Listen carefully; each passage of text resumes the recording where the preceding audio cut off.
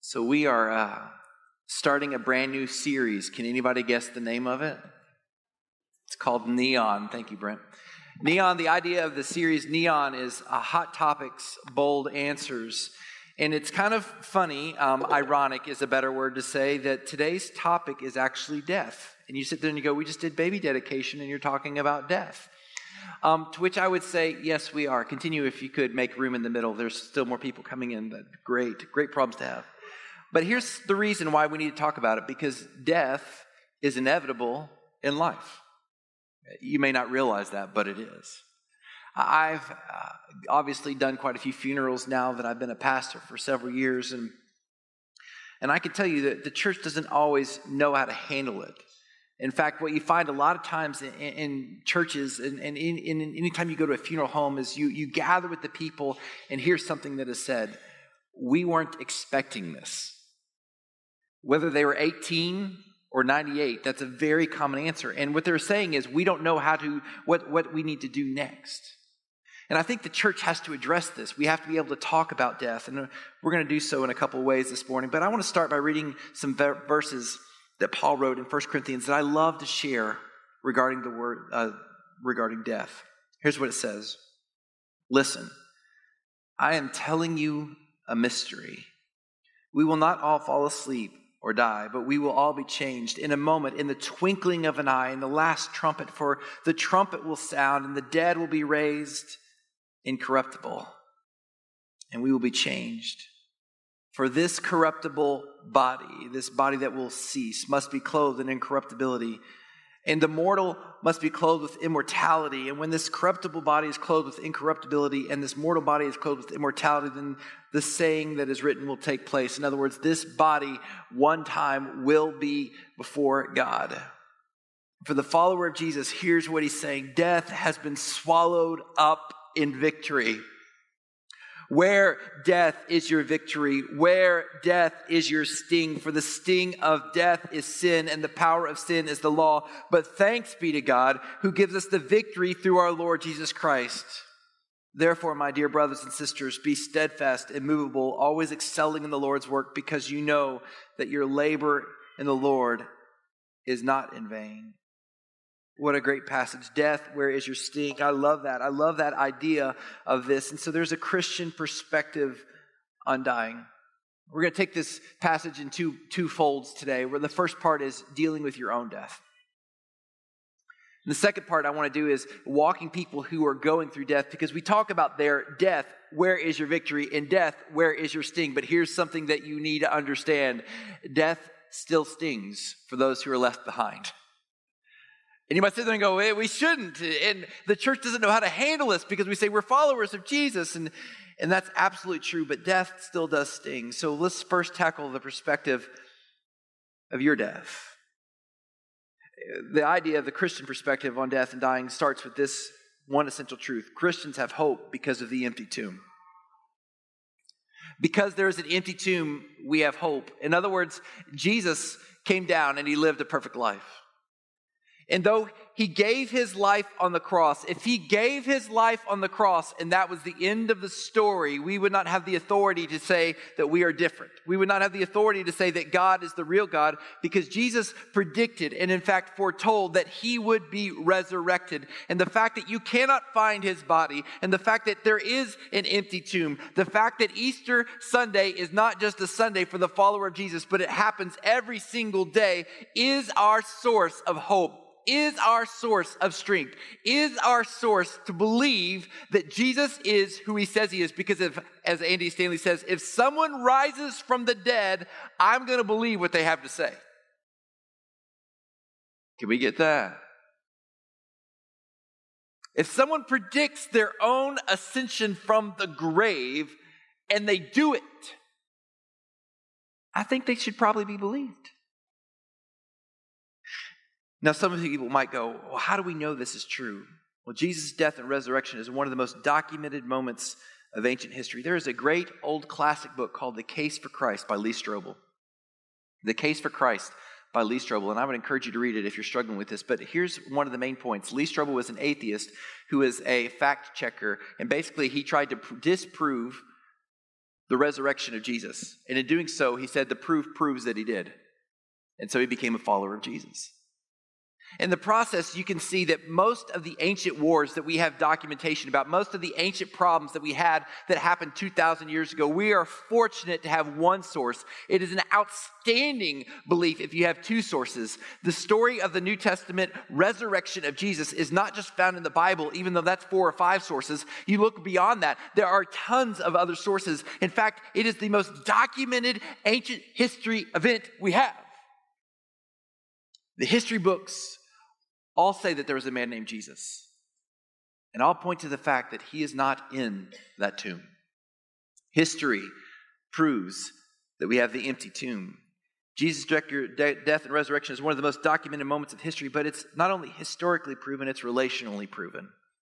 You know how I know there is an empty tomb? Same way I know I'm married. And I've said this before, but I think it's a great illustration. Some of you are looking on the stage. You've done this before. You sat there and you thought to yourself, is this guy really married? I mean, he wears a wedding ring, but any old fool can go buy a wedding ring, right? He just wants us to think he's married because who would marry that guy? And I would go, you're right, except that I am. Now, you can take my word for it, I'm married. Or you can not take my word for it that I'm married. But here's the reality. You could tell me I'm not married, or you could say that I am married. It doesn't change the fact I am married. You know how I know I'm married? I live with her. She's in my house. She's in my life every moment of every day. And it's a good thing. I'm married because how do I know Jesus is alive? Is it because he's some Facebook friend of mine? No. Is he some distant thing that we encounter occasionally on Sunday? Is it because I have not? No, because Jesus lives with me. Because Jesus lives with me, I know that he is real. I know he's alive and present in my life. I'm going to come back to that in a moment. But because we know Jesus arose from the dead, both historically and relationally, we know he is who he says he is, and we can believe all that he says. Now, this has huge implications for the way that we face death. Because Jesus says we should take the Bible seriously. And because we take the Bible seriously, we find in Revelation 20:14 and 15 that heaven is real and so is hell. Death and Hades were thrown into the lake of fire. This is the second death, the lake of fire.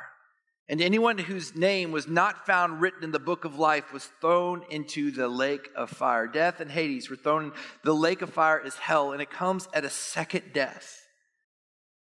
You see, the reality is, one of the things a former pastor of mine said was this: if you die twice, if you're born once, you'll die twice. If you're born once, you'll die twice. In other words, you're born in this world, you're only born once, that when you die, your earthly body will cease to exist. The second death comes after you say, I don't know Jesus, and then you're forced to spend an eternity separated from God in hell. But if you are born twice, you will only die once. Born when you're birthed into this world and born into a new relationship with Jesus. This is where you get the old nomenclature, the old vocabulary term, the old word that people have heard in the church, born again. You can hear the deep southern twang in there, born again. And when you're born again, it's not a physical birth, because as it says in Nicodemus's life in John 3, it's not going back into the world, going back into your mother's womb. That would be gross. It's actually saying that I am no longer living for me, but I'm coming into a new life, a life with relationship with Jesus. And so this is found in John 3:16. For God so loved the world in this way, he gave his one and only Son, so that everyone who believes in him will not perish, but have in eternal life.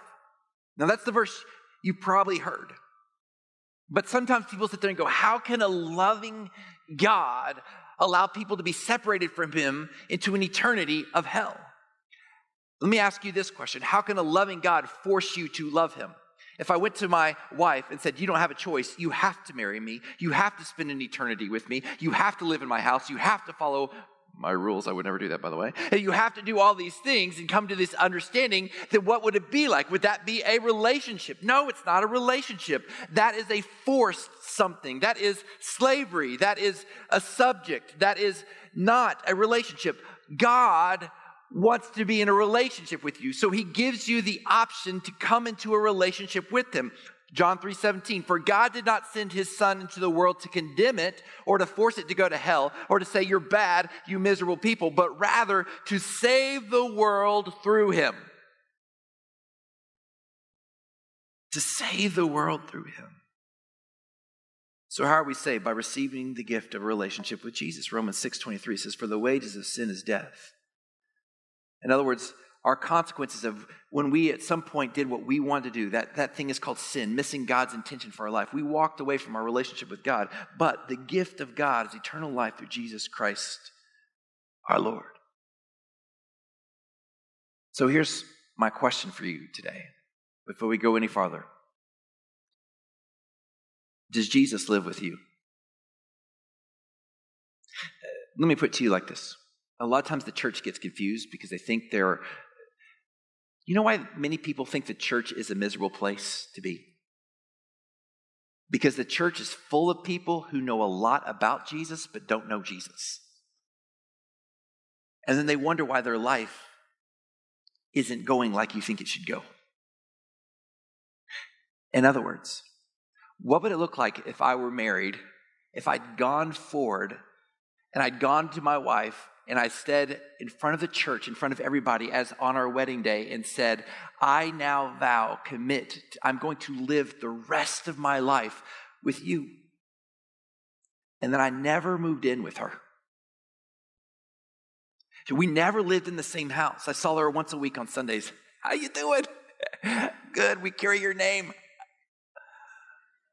Anything you need to check up in, any prayer requests you want to give me, or, that's not a relationship. But I wonder how often we are fooled by the fact that if we walk down the aisle at 6 years old and we said a prayer, a vow, if you will, it said, yes, I am with God from now into an eternity, but we didn't let it change us. We didn't ever understood what it meant to allow Jesus to come into our life, to dwell with us, to walk with us, to be in his presence. I don't think I think there's some dissonance there that we need to wrestle with. Because in order to truly be a follower of Jesus, Jesus has to dwell with you. So how do I accept Jesus into my life? It's really simple. You realize you need him, and you ask him to come in. Now, sometimes we do that through a prayer. That's a prayer asking Jesus into our life. You don't have to do that, but it's a lot like the vows that we do on a wedding day. Jesus, I need you to come into my life. I'm committing that I give you my life. It's the same idea. I'm going to now say, would you live with me from now into an eternity? And when you do that, it's the same kind of covenant relationship that you're saying on your wedding day. I am with you. I will be known by your name. I am now a Christian. I bear the name of Christ. I am a follower of Christ, and I will live with you now and into eternity. Now, the Bible says this is a gift. But you know what makes it be a gift? You have to take it. Now, I started a little bit of a controversy on social media this week. I declared November 1st is Christmas season. Some of you did not like it. Let's hear it from the Christmas people. All right, Thanksgiving people, everybody yell, I'm a turkey. Okay, so this idea of Christmas, as we approach the Christmas season, I just want you to carry this illustration. If you were like, it's not Christmas season yet, okay, imagine this is a month from now. As we approach the Christmas season, let's say I gave my boys, I have two boys, the greatest Christmas gift that the world has ever known, and it's sitting there under the tree, waiting for them to be opened, right? And Christmas rolls around, and they sit there and they go, there's the gift. And I go, wait, we're going to put it upstairs for next year. It's not for this Christmas, it's down the road. And the next Christmas comes around and we take that same gift, we put it under the tree, and we go, nope, not this year. Anticipation, just think how much you're going to love this. And year after year comes by, we put it under the tree and then put it in the attic. And we put it under the tree and we put it under the attic. And then one day they die having never received that gift. Was that ever really a gift for them? No. In order to be a gift, it has to be open and received. So what Jesus did under the tree of the cross, which is some of the reason why we have a Christmas tree, is to remind us that the greatest gift we have ever been offered has to be opened and received in order to be received as a gift. Otherwise, it's just a present that's there waiting to be opened. So here's what you got to do. Take it. So sometimes we ask people to say a vow or a prayer or something like, Jesus, I need you to come into my life. And it has to be from your heart like you would on a wedding day. I'm committing to live with you from now on. And you don't even have to know how it means. When I got married, I knew nothing about being a husband. 20 years in, I still know nothing about being a husband, but I'm trying to figure it out. And through grace and forgiveness and falling on my face, we figure it out together because that's what a relationship is. Unconditional love from now until death does us not part as it comes with Christ. So you don't have to get your life together, but you have to receive the gift. That's how you know how to handle death in your own life. Once you do that, Calvary's vision is followers making followers of Jesus. And by the way, if you're ready to say that prayer, we have a great space for you, the Next Step space. You can fill out a Connect card. You can go to calvarybc.net/Baptist and fill out the stuff there. And we're going to follow you up with that. I promise you we'll follow up with you because we want you to know what it means to be a follower of Jesus, period. But let us know, or let the person you know come who came with you, because we want you to know the greatest gift. Why? Because our statement is followers making followers of Jesus. In other words, helping others to find the gift of a life with Christ. In other words, we serve as the eHarmony of the world. This is it. Everlasting love. Come on, people, do you not watch TV? Everlasting love is not found in a him and a her. You think he's great? You think she's great? No, let me show you the real great relationship you need. It's Jesus. And I'm here to hook you up with the greatest. Hook is not the right word. I should not have said that. I'm here to expunge that from the podcast. I'm here to match you up with the greatest God the world has ever known. The greatest relationship you can have. His name is Jesus. That's what we're about.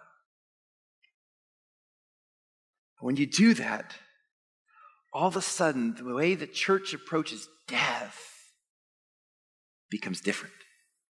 You know why we don't share the gift? Because we don't take death seriously.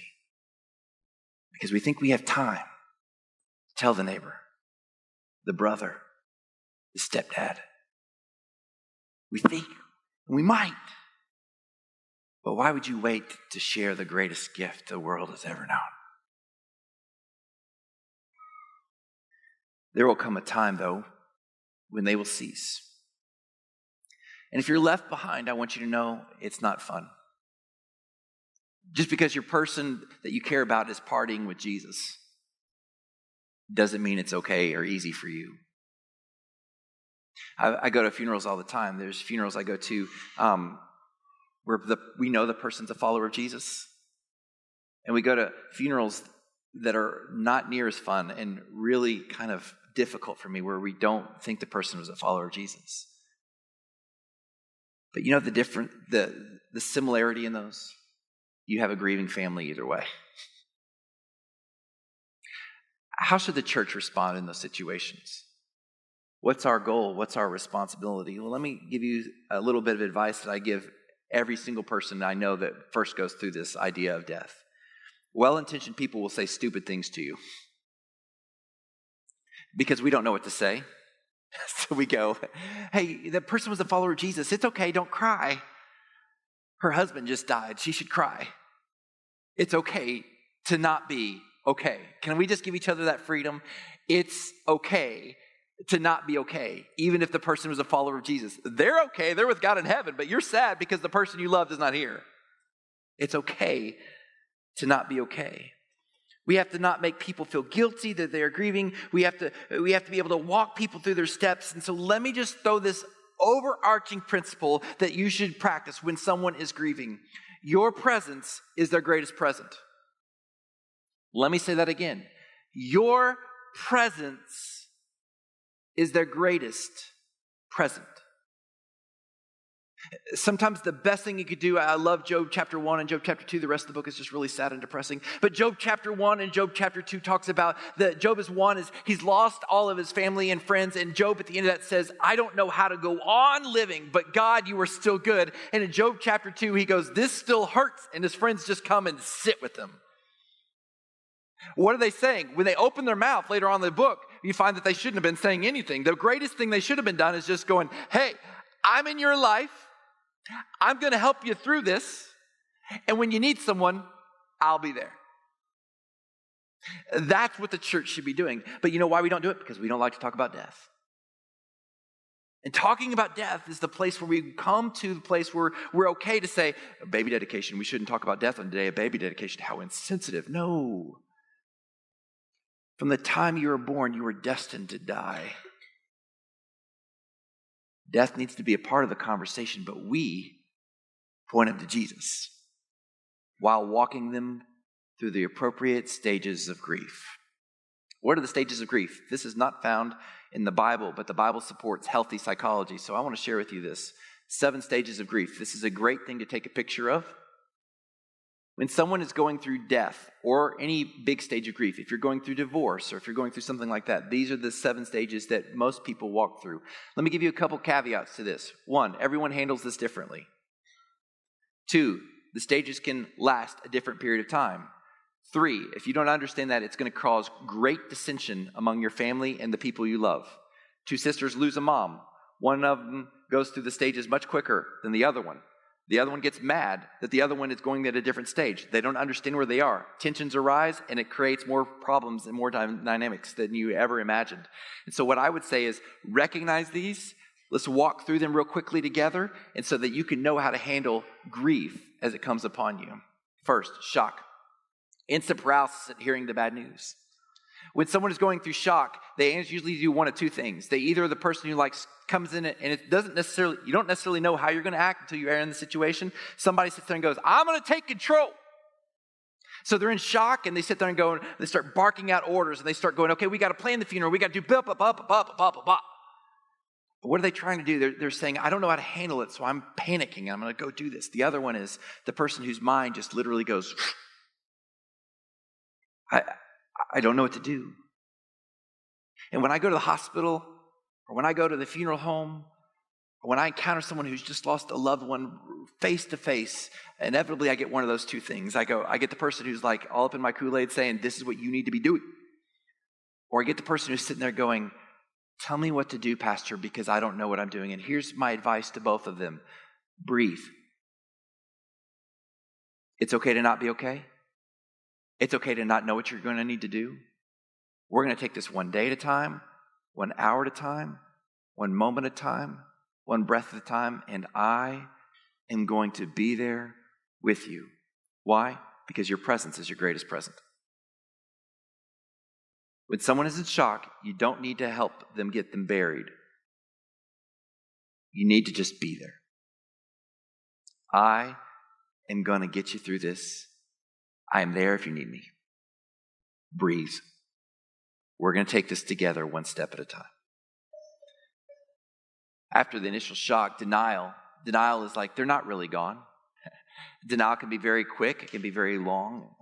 Denial is sometimes manifested in dreams that you sit there and you think, I'm going to wake up and he is going to still be there. I'm going to wake up and she is still going to be around. And denial inevitably with death is I don't want to admit that my life is about to change.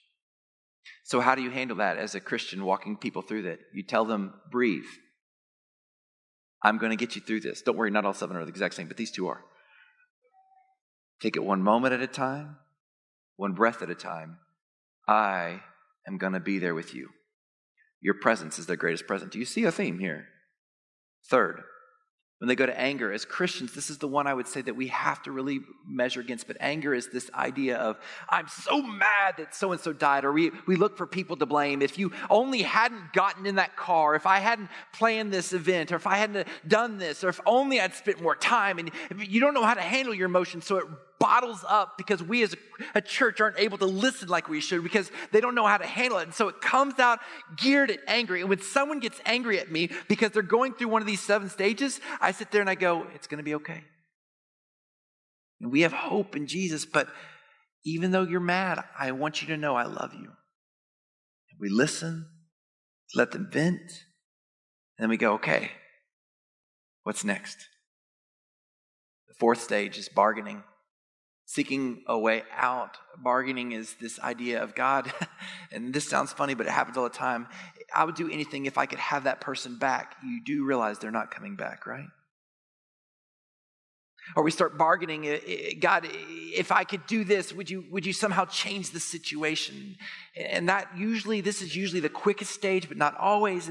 And what I would encourage you to understand, when our obligation as a person who's going with someone through bargaining is you don't sit there and try to logically explain why they're being irrational.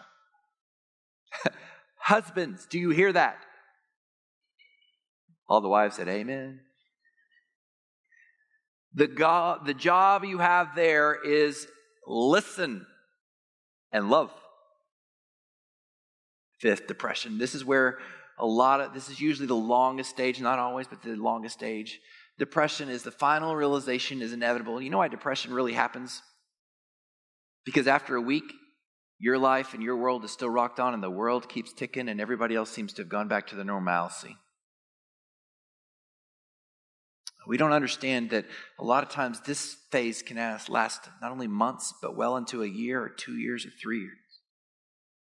So let me give you a little advice. This is a little different, but if you really want to be a person who walks people through grief, death, and dying well, then when someone you know that is close to you passes away, their friends, their family, their spouse, here's what you do.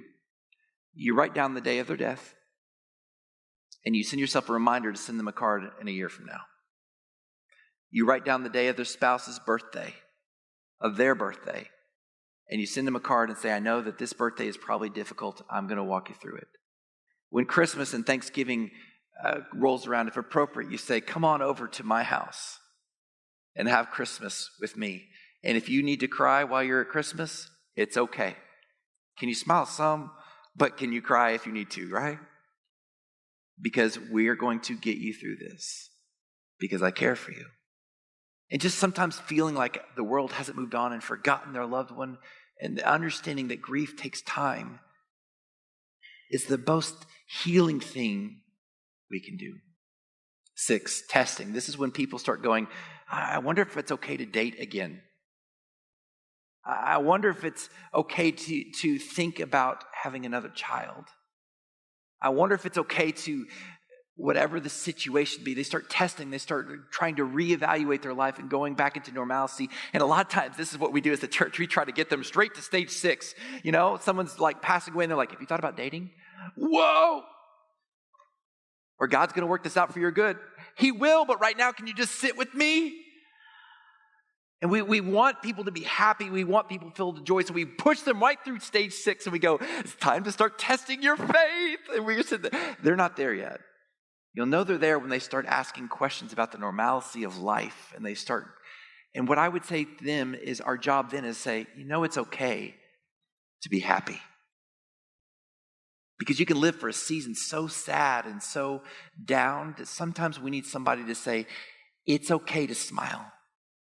It doesn't mean you've forgotten the love of the person you walk through. It's okay for that. And then finally, what ends up happening is acceptance. Acceptance is the place where you finally move forward, and it doesn't mean that you've accepted it.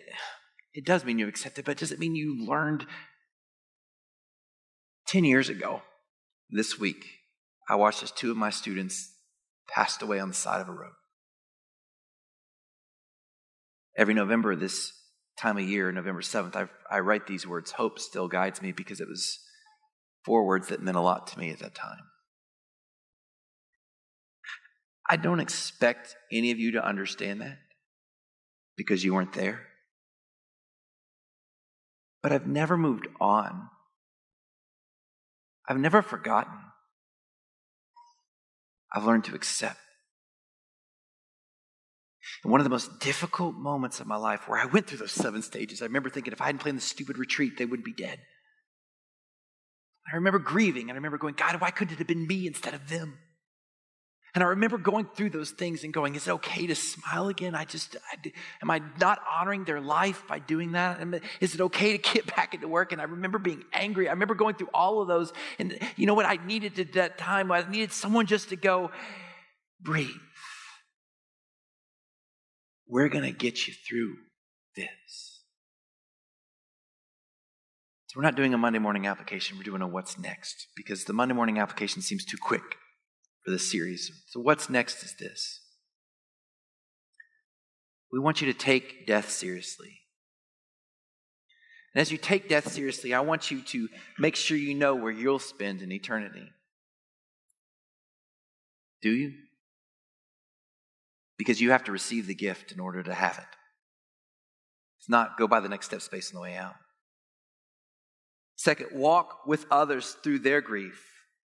Listen, love, and be present. Your presence is their greatest present. Did y'all get that? Third, take seriously your own grief and get help if needed. I needed to. I went to a counselor after that one. We have Wellspring and other communities that can help you if you need it. But take it seriously, because you're going to have to go through those stages. You can't will yourself through those 7 steps in an hour. You just can't. But fourth, here's what the joy of being a follower of Jesus. Claim the promises of our hope through Jesus. Because here's the cool part. If you are a follower of Jesus, death has been defeated. And you're able to come and rejoice in the moments where you're still grieving. The Bible says we rejoice with those that rejoice and we grieve with those that grieve. We mourn with those that mourn. We're able to still claim the victory and claim that death has been arrested and that my life has begun, not in the next life, but here and now, because Jesus is alive in me. I was born once and I was born twice, and so I'm only going to die once, because death has been defeated. I don't know about you. That's almost like we're a little whoop. Death has been defeated.